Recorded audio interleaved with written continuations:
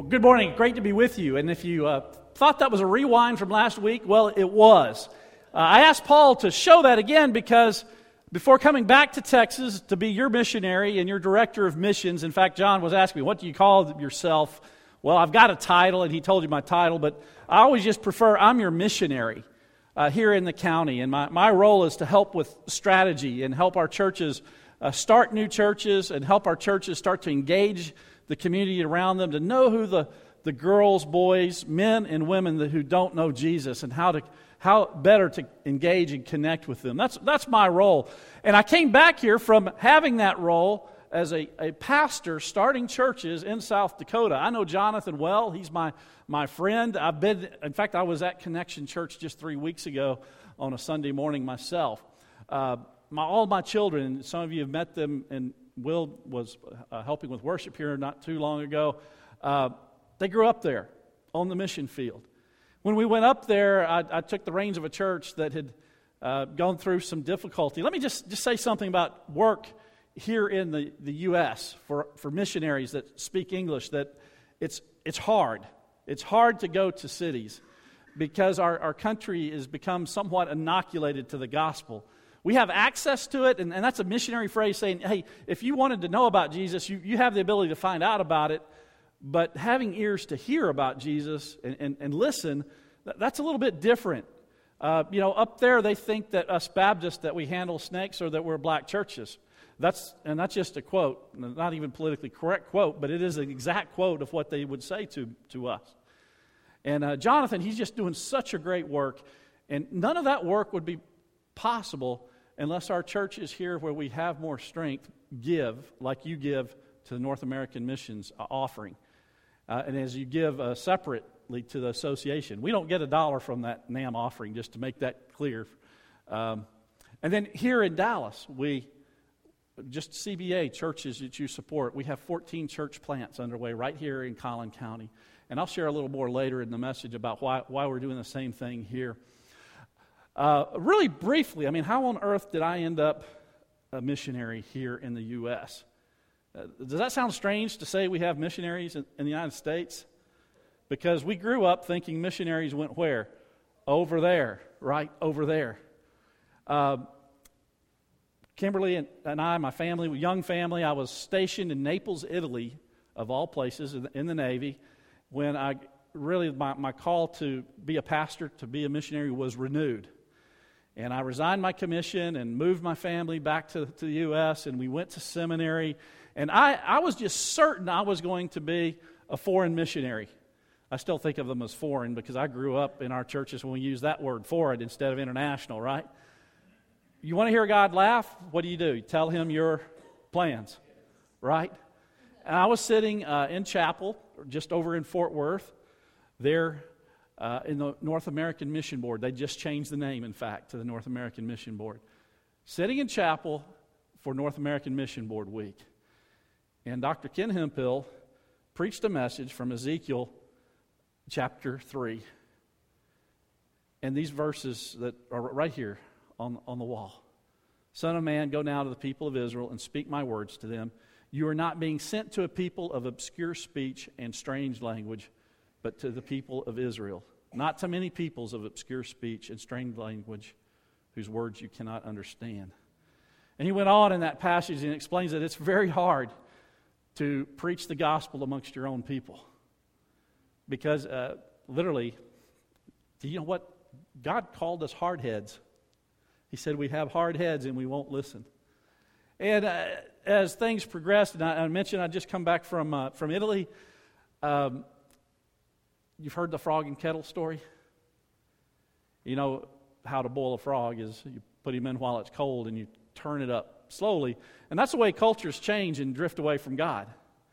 Because if you had the boiling water and you tried to drop the frog in the boiling water, he will levitate and run off there rather than get in that hot water. Intriguing thing for my family and I. 3 years outside American culture, living in Italy. We didn't watch English television for 3 years. And we came back, and, I'm a Navy guy. You'd think that I'd seen and heard it all. And just in 3 years, how our culture changed. And now we're changing even faster. We need Jesus even more. and this call to come to our own folks. You know, and Jonathan up there, it's hard. And our days are hard. And I'm going to turn your attention now in your Bibles to Acts chapter 17. Breaking a preaching rule, talking about one passage, now I'm taking you to another place. And the reason why Acts 17 this morning, Paul, the model missionary, gives a sermon in Athens there. Those of us that study missions, we call this his great proclamation in the city of Athens. And in fact, it's the way the whole sermon starts out. Next slide, please. He said, "For as I was passing through and observing the objects of your worship, I even found an altar on which was inscribed to an unknown God. Therefore, what you worship in ignorance, this I proclaim to you." Big part of a missionary's role is proclamation, proclaiming the gospel of Jesus Christ. And Paul went to the city of Athens, and he had been walking around and seeing the way it was and was becoming. And Paul, at this point in his ministry, had traveled to some places, but Athens was the biggest place he had been to yet, and he was overwhelmed by its size and complexity. And just looking at all the different things, because while he had been to Jewish cities and he had been to some Roman cities, I mean, Athens was the city of cities. It's the one that all of Western civilization sprung from, right? Incredible place to be. And God moved him to stand there and to start to proclaim the gospel in a place called the Areopagus. You know where we live today? In the Big D. When I was growing up and coming through here, that's what my mom and dad just grew up across the Red River in Oklahoma. Don't hold that against me. It's my mom and dad. I didn't grow up there. But they'd always talk about the Big D because it was the big place. Now, for years and years, though, it wasn't an international city. But you know the Big D's grown up, hasn't it? DFW is now an international city just like Athens. And, you know, Paul said as he walked around that city and he saw all these different unknown gods in different places, we could walk around our own city now and we see the same thing. In Athens, there were three major ways to think about life. One of those was Epicurean. If you read earlier in chapter 17, Paul even mentions the Epicureans, and they were all about stuff. Eat, drink, and be merry, for tomorrow you may die. We'd call those hedonists today. If you travel around Dallas-Fort Worth, travel around even Collin County and apartment complexes and different places, you'll find people that live that same lifestyle. If you ask them what happens when you die, they'd say, well, if they've even thought about it, they said, well, you're just gone, so that's why I do what I do. I'm going to enjoy things while I can enjoy them. Then there was a group of people in Athens that it was all about logic and reason. They called them the Stoics, kind of like, Spock died just a month ago. You know, all logic, no feeling. We have some of those around that say it's all about reason. In fact, that's the group that would call themselves atheists today. That's where they fit into the scheme of all the beliefs. There were even a few billboards around earlier this year and late part of last year saying, consider that. But then you've got a group that's just all muddled together. They take some of this and some of that, and we have that here too. Religion today in Collin County. And I talked about that muddled group. That's the fastest growing religion here in Dallas-Fort Worth, is no religion at all. They would say they don't belong to anybody. And as your missionary, as we look and you say, why so many church starts right here in Collin County? Don't we have enough churches? You drive down streets.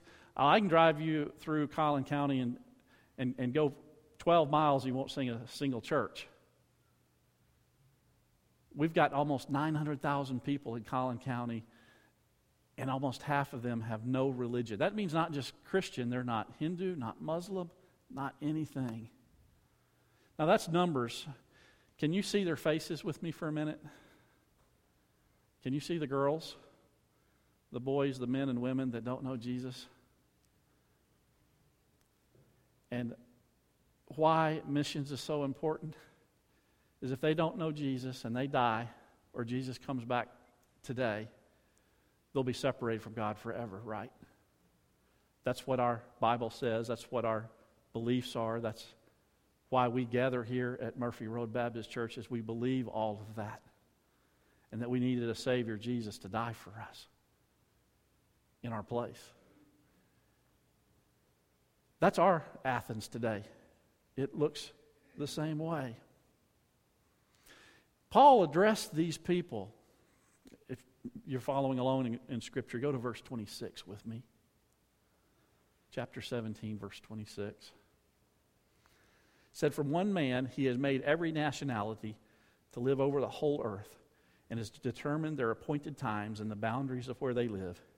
He did this so that they might seek God, and perhaps they might reach out and find Him, though He's not far from each of us." Think about that passage for just a minute. The nations have come to Dallas-Fort Worth. Over 300 languages other than English are spoken in the home by 1.8 million people in the Metroplex. And we read this, and it very clearly says that God determined where every one of us lives and when every one of us lives.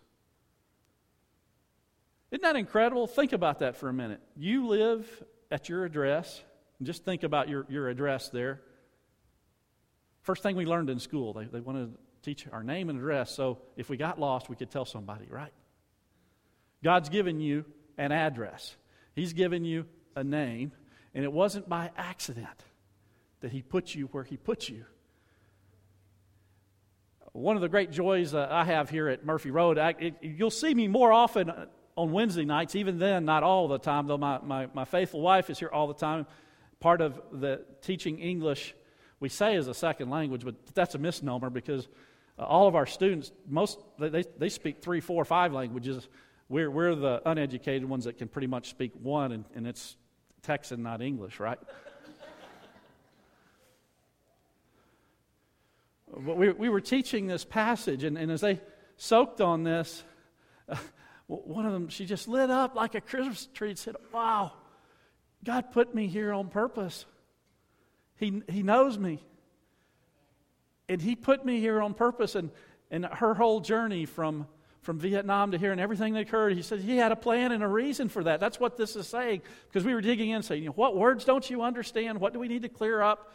In fact, I just asked them to help me because I was going to be preaching on this. Usually a guy like me, I have they call it a sugar stick sermon that I get to preach over and over. But this is a new one, so I'm getting to try it out on you now. And I was saying, how do you understand this? And she just lit up and was so excited that God knows her and had a plan for her and put her in place. But we were teaching them about these conditional clauses that when sentences go together, that often they build on each other like Lego building blocks. Hurts when you step on one of those darn things, doesn't it?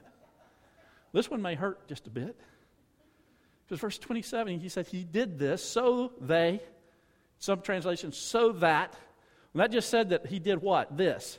And said this, so we were teaching when we say this, that you need to think back to what was just said.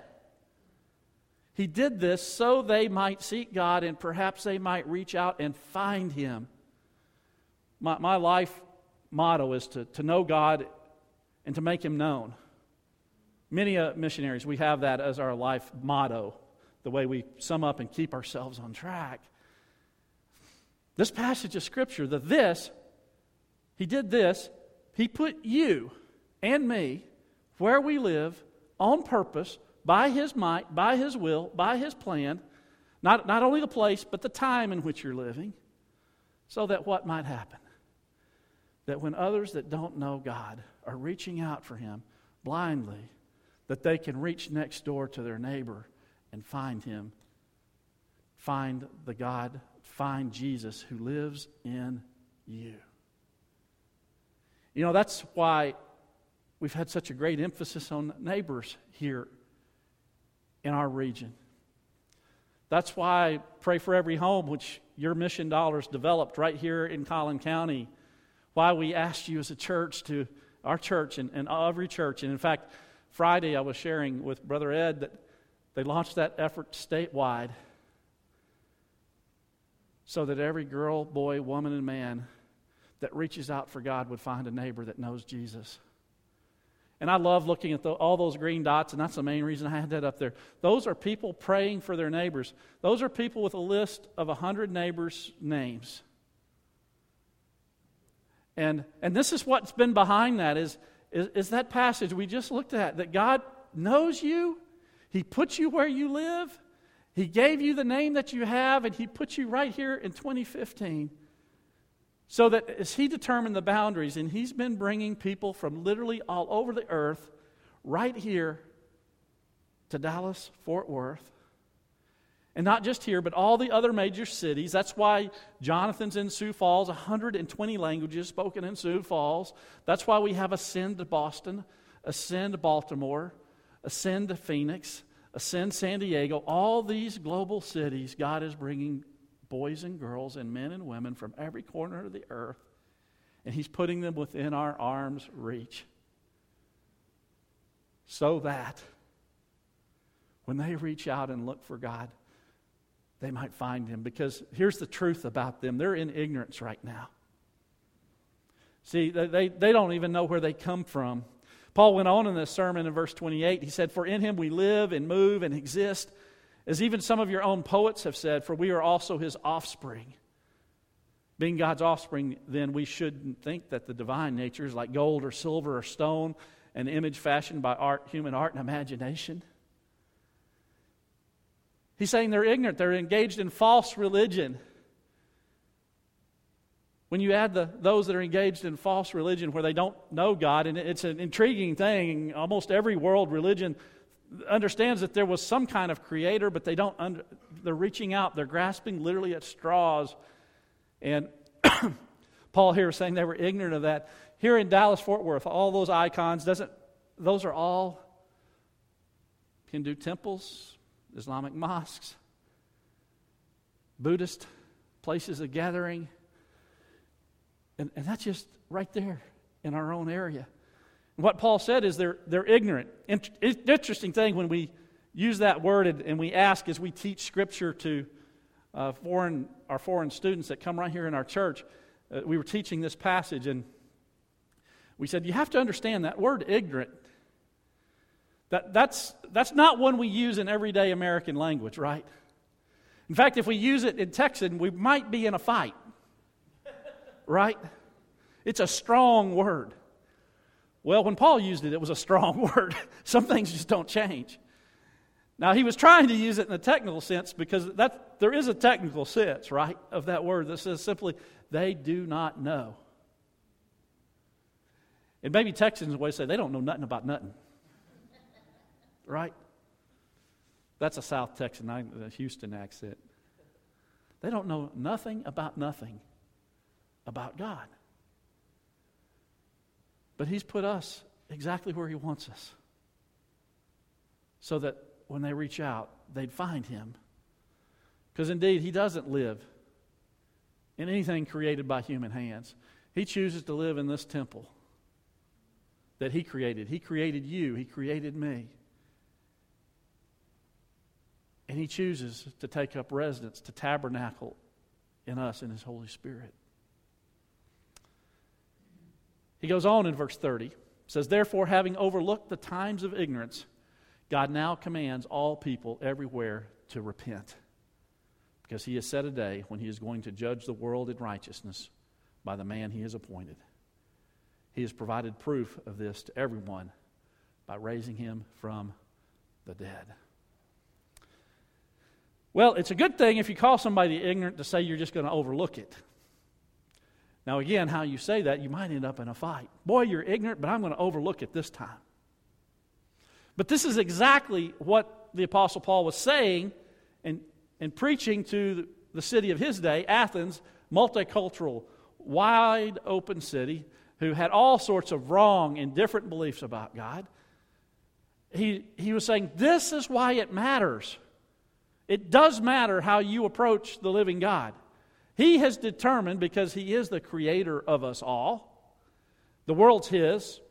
I heard one evangelist say, hey, you know, back in Genesis, God made the world and everything in it, and then God made one rule, and we broke it. And he had the right to make the rule because, by the way, he made it, right? And that just makes sense, doesn't it? That the owner of it all gets to decide what the rules are.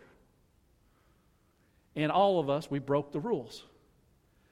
And before they were broken, God clearly said, you break my rule, that's what sin means, to violate God's law, then you die.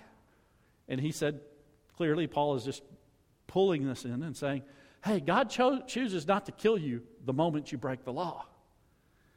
Now, wouldn't it be awful if the moment we sinned, any sin, that God rendered judgment in that instant?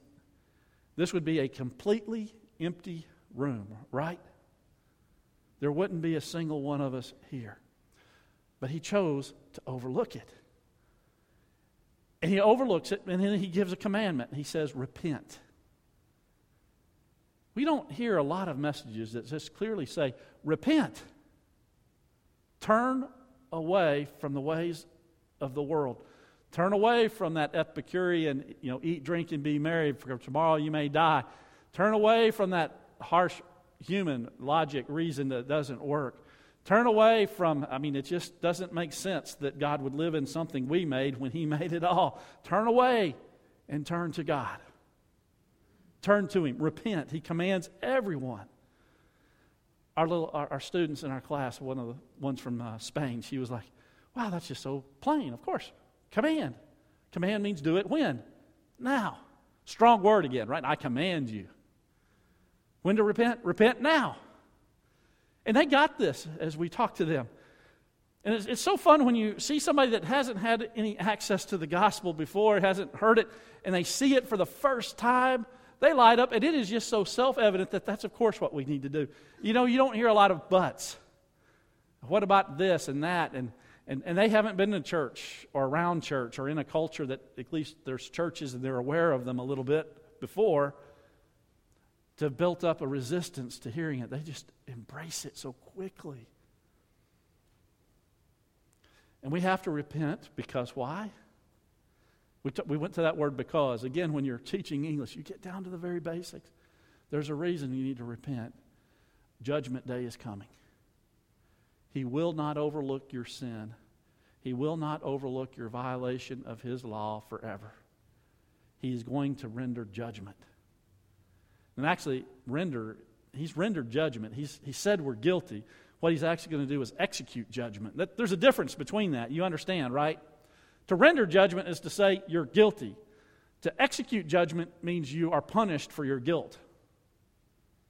And that's the distinction that's right here in this passage. The distinction between rendering judgment that we're guilty and executing judgment. But there is a day, sure and certain, when judgment will be executed. And the standard that you have to meet in order to pass that judgment and not have it executed on you is you've got to be as good as Jesus. It said the standard, verse 31, he is going to judge the world in righteousness by the man he has appointed. It was fun explaining that to our English class because it's not evident. He didn't use the name Jesus right here. He'd used it earlier, later. He said that man is Jesus. And unless you're as good as Jesus, unless you're as loving as Jesus, as compassionate as Jesus, as pure as Jesus, as generous as Jesus, you do not measure up. And there is not a single person alive that measures up. We talked about that, and they smiled.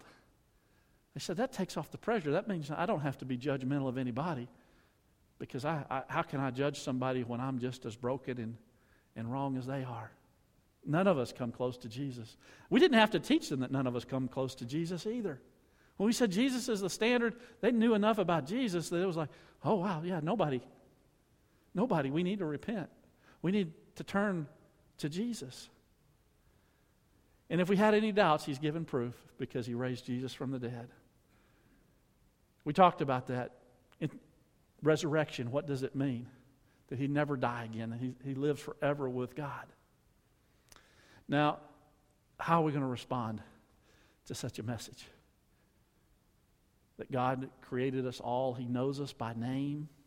He had a purpose for us. He put us at our address when and where we live.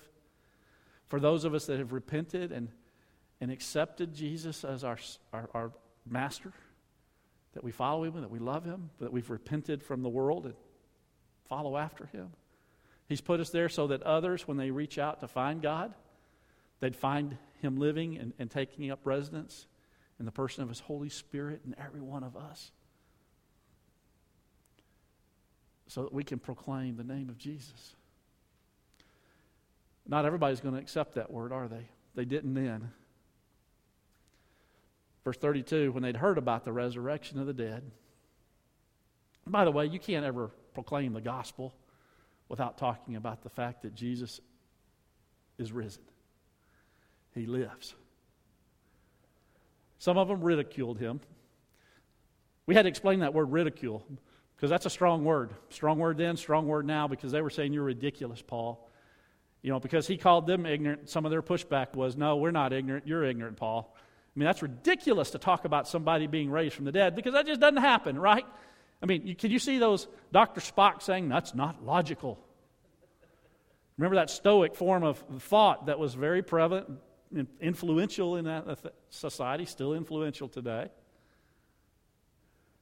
Those that wanted wine, women, and song said, don't bother with me.